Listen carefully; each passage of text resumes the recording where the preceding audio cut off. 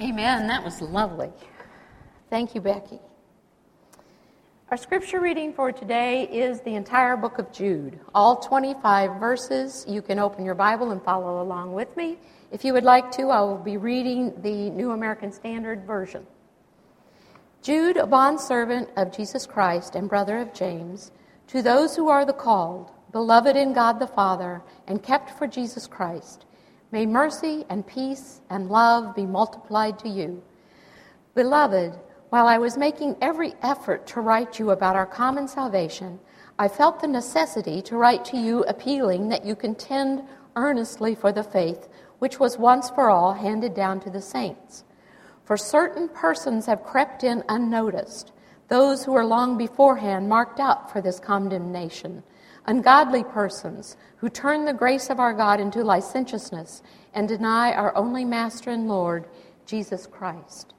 Now I desire to remind you, though you know all things once for all, that the Lord, after saving a people out of the land of Egypt, subsequently destroyed those who did not believe, and angels who did not keep their own domain, but abandoned their proper abode, he has kept in eternal bonds under darkness for the judgment of the great day, just as Sodom and Gomorrah and the cities around them, since they in the same way as these indulged in gross immorality and went after strange flesh, are exhibited as an example in undergoing the punishment of eternal fire. Yet in the same way these men, also by dreaming, defile the flesh and reject authority and revile angelic majesties. But Michael the archangel, when he disputed with the devil and argued about the body of Moses, did not dare pronounce against him a railing judgment, but said, "The Lord rebuke you." But these men revile the things which they do not understand, and the things which they know by instinct, like unreasoning animals, by these things they are destroyed. Woe to them, for they have gone the way of Cain, and for pay they have rushed headlong into the error of Balaam, and perished in the rebellion of Korah.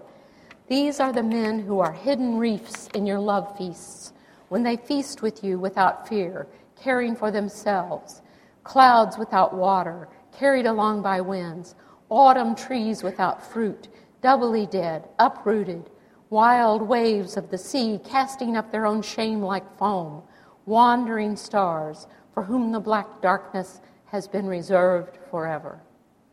It was also about these men that Enoch, in the 7th generation from Adam, prophesied, saying, "Behold, the Lord came with many thousands of his holy ones to execute judgment upon all and to convict all the ungodly of all their ungodly deeds, which they have done in an ungodly way, and of all the harsh things which ungodly sinners have spoken against him. These are grumblers, finding fault, following after their own lusts. They speak arrogantly, flattering people for the sake of gaining an advantage. But you, beloved, ought to remember the words that were spoken beforehand by the apostles of our Lord Jesus Christ, that they were saying to you, in the last time there will be mockers, following after their own ungodly lusts. These are the ones who cause divisions, worldly minded, devoid of the Spirit. But you, beloved, building yourselves up on your most holy faith, praying in the Holy Spirit, keep yourselves in the love of God, waiting anxiously for the mercy of our Lord Jesus Christ to eternal life. And have mercy on some who are doubting. Save others, snatching them out of the fire. And on some have mercy with fear, hating even the garment polluted by the flesh. Now to him who is able to keep you from stumbling and to make you stand in the presence of his glory, blameless with great joy, to the only God, our Savior, through Jesus Christ our Lord, be glory, majesty, dominion, and authority before all time, and now and forever. Amen. And amen. I don't know if you're a fan of the TV show The Walking Dead, or if you're totally creeped out by the whole concept. You've seen the previews, and it's like, whoa, I won't be watching that show. But I'm kind of on both sides of the fence with this series because my family wanted to watch it, so I said, okay, let's watch it. And I watched a few episodes, and I got to the part point where it was just like, I can't watch one more zombie be annihilated. It was just to that satiation point. I just couldn't watch it anymore, so I had to stop. So do we have any die-hard Walking Dead fans out here? Okay, I see a few. Well, I'm glad you can stay with it. Well, what I do, I have my family tell me what's going on, so I can keep up with the characters. That way I don't have to watch the zombies. But there's another kind of Walking Dead I want to talk to you about today, and they really don't have much in common with the TV variety, whereas in the show you can usually tell who the zombies or the Walking Dead are by the way they look, the way they walk, the way they smell. But the Walking Dead that I want to talk about kind of look like us, and they mostly walk like us, and they more or less smell like we do. But this Walking Dead these are the people that Jude felt called upon to tell his audience about. And first, let me tell you a little bit about Jude, since we read his whole book. Historically, he's been seen as a half-brother of Jesus. In verse 1, he claims to be a brother of James, and that would have been another half-brother of Jesus, and James was a leader in the church at Jerusalem. And possibly this is why Jude made reference to James, so as to show his legitimacy in the faith. And we know, you're thinking, how do we know who Jesus' brothers were? Well, they're actually listed in the scripture in the 13th chapter of Matthew, that day when Jesus read the prophetic scripture in his hometown of Nazareth. And one hearer in the synagogue that day said, "Is not this the carpenter's son? Is not his mother called Mary? And are not his brothers James and Joseph and Simon and Judas?" Jude, Judah, Judas are all translations of the Greek name Eudas. So Paul also makes a reference to the brothers of Jesus in one of his letters and marks them as traveling evangelists. And it's in the 9th chapter of 1 Corinthians. In verses 4 and 5, he's writing about what are the rights of an apostle. And he says, "Do we not have the right to our food and drink? Do we not have the right to be accompanied by a believing wife, as do the other apostles and the brothers of the Lord and Cephas?" So we see from that scripture that the brothers of Jesus had come to faith and were spreading the gospel. So Jude probably wrote this letter in the decade of the 70s or the 80s, though some scholars, of course, have to disagree, and they date it into the 2nd century. And Jude wasn't really writing about something new when he admonished the hearers to contend for the faith, because Paul had addressed the same thing previously in some of his letters. But obviously the apostasy of certain persons was heavy on Jude's heart.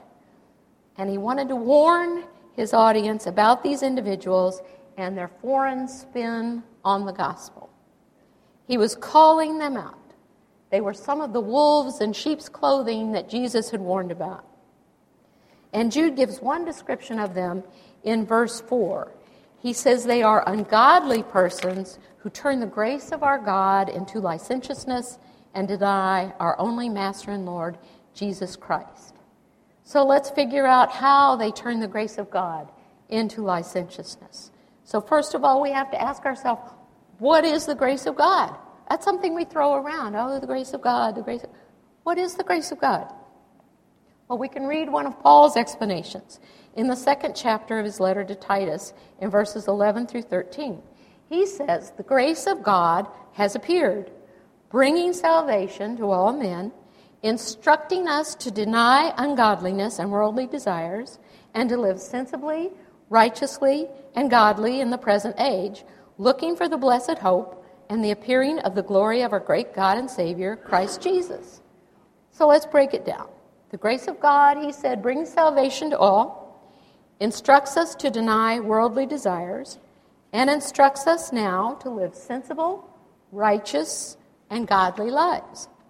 And the results are that we're on the alert for the return of Christ.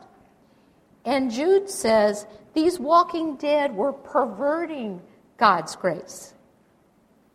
Have you ever noticed how human beings can take something lovely and exquisite and wonderful and turn it into something tawdry and mundane and even unbearable? Even the Jewish leaders took the law that was beautiful and wonderful and added to it and added to it and added to it and made it so unbearable that people couldn't do it. And we have taken God's beautiful plan for procreation and we have turned it into something unrecognizable. We have taken God's beautiful earth, His beautiful creation, and we have polluted its water, its soil, and its skies. And that's what Jude said certain persons were doing to God's grace. They were remaking it, so to speak, in their own image. They were turning it into an opportunity for licentiousness, or some versions say lasciviousness, and those are just big words that translate the Greek word aselgia. And that word contains a lot of ugliness. It can be translated lawlessness, immorality, wantonness, filth, and one commentator defined it as a gross form of wickedness, often with sexual overtones, perversion, a disregard for public decency. And it's possible that Jude was dealing with the beginnings of what became known as Gnosticism. And Gnosticism taught that the body was evil, that all of matter was evil, all of the material part of creation was evil, and that only the spirit was good. And of course, this contradicts all of the creation accounts in the Bible because God created something and He saw that it was good. And it contradicted what Paul had said in 1 Corinthians 19 and 20. He said, "Do you not know that your body is a temple of the Holy Spirit who is in you? Glorify God in your body." So because the Gnostics thought only the Spirit was good, they said, it doesn't matter what you do with your body because it has nothing to do with the Spirit. You could be as sinful, as promiscuous, as shameless, and as arrogant as you wanted to be, and it didn't matter. Because they said the body is evil anyway, so what does it matter if you do evil with your body? Only the Spirit is good. And this flew in the face of the faith once delivered to the saints. These licentious men were creeping into congregations, and they were spreading this distorted gospel. And Jude, I love the colorful words that he used to describe them in verses 12 and 13. He called them hidden reefs, clouds without water, autumn trees without fruit, doubly dead, uprooted, wild waves of the sea, wandering stars. So this is what the church in Jude's time was up against. And Jude told his audience to contend earnestly for the faith. And in the Greek, the word translated contend is epigon ixomai. I was wondering if I'd be able to get that out. Which is a compound word including the preposition epi, which can mean things like upon or above. And it includes the word agonixomai, which means to strive, to fight, or to labor fervently. And it's where we get our English word agonize. So, in effect, Jude was saying, agonize for the faith. Be in agony that people are distorting this faith. Now, my grandma would have translated it, fight like the Dickens. You know, that's the kind of translation she would have given us. But that's what Jude was saying. He wanted us to fight like the Dickens for this faith. So what faith are we fighting for? Are we fighting for the Baptist faith? Are we fighting for the Presbyterian faith, the Catholic faith? What does Jude say? He says, fight for the faith. Not your faith, not my faith. Fight for the faith, or this faith, some versions say. And it's something specific, or in the Greek, it wouldn't have the definite article in front of it. So he's talking about some specific faith that we're supposed to fight for. He said the faith which was once for all handed down to the saints. And in the Message it says this faith entrusted to us as a gift to guard and cherish. It was given once. It hasn't changed. It was entrusted to us to keep it intact. It's the same faith the apostles of Jesus had. It's the same faith that Christians were being martyred for and are being martyred for. It's the same faith that you and I claim today. It's the faith.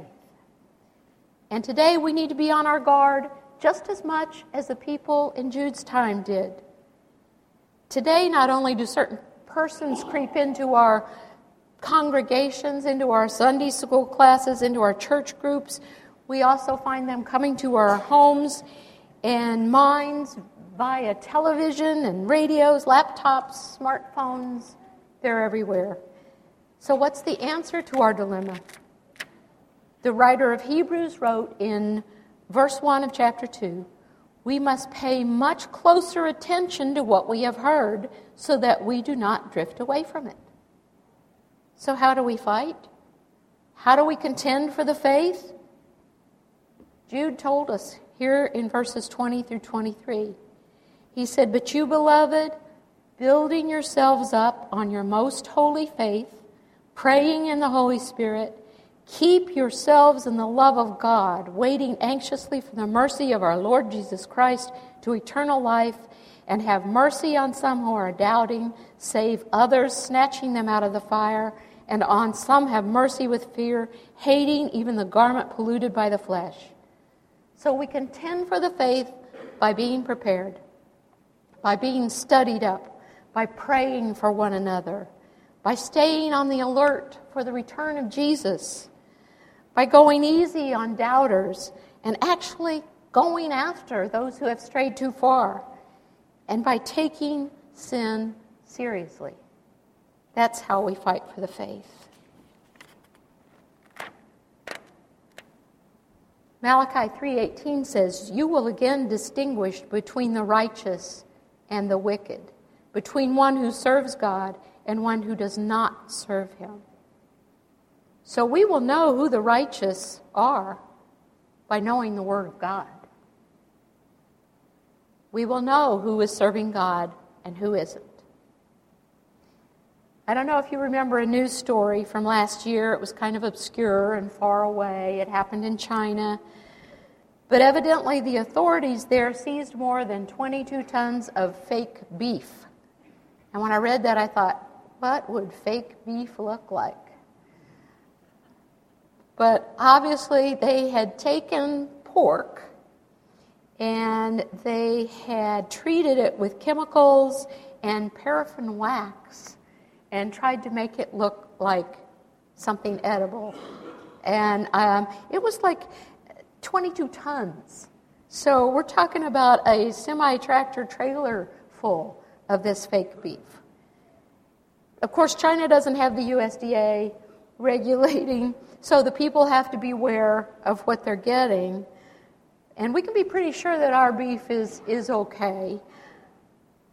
But how do we ensure that what we ingest spiritually is wholesome fare? Let me give you 4 questions to ask yourself when you're exposed to what seems to be a new teaching. Number 1, ask yourself, is this scriptural? And you won't know unless you are familiar with your Bible. Number 2, ask yourself, is this orthodox? And orthodox only means that it follows traditional understanding of the text. It means it is accepted as true by most people. Not that we can't learn something new, but when we're talking about key doctrines of the faith, we have to pay attention to all of the gifted men and women throughout all of the centuries who have written about these key doctrines. The third question for discernment, is this teaching Christ-centered? The Bible is completely Christ-centered. Everything in it points to Christ. So the teaching should in some way or ways glorify Christ and his salvation. Number 4, ask yourself, does the teaching bring God's people closer together in Christ, or does it divide them into factions? We are all one in Christ Jesus. We are to strive for unity. And so you need to keep all of these things in mind when you're confronted by what appears to be a new teaching. Our world is full of fakes. We know that. That's just the way we live. We have cubic zirconia, we have faux fur, and we have pleather, whatever that's made of. So the fake is created because some of us can't or aren't willing to pay the cost for or not willing to purchase the real thing. And false teachers want the prestige, the influence, and the respect that true shepherds have, but they want it illegitimately, regardless of the cost to the flock. And God has given us everything we need in order to discern who the false teachers are. And He has given us armor to protect us in the fight. And Paul lists it in the 6th chapter of Ephesians. We have been given the truth, the breastplate of righteousness, the shoes of peace, the shield of faith, the helmet of salvation, the sword of the Spirit, which is the Word of God, and we have been given the gift of prayer to use as armor as well. We do need to be on the lookout for the walking dead. We can let them come into our love feasts. We won't turn them away from our doors. But we do need to be discerning when false doctrine is offered for true, when the beauty of the grace of God is turned into something prurient and ugly, when someone puts him or herself at the center of the message rather than making Christ Jesus the star of the show. So my friends, the old year is waning, and 2015 is calling us to hurry on over. So in the middle of all of your plans for the new year, think about taking Jude's advice and build yourself up in the faith. Study your Bible. Pray in the Holy Spirit. Take sin seriously and keep yourself in the love of God. Would you pray with me, please?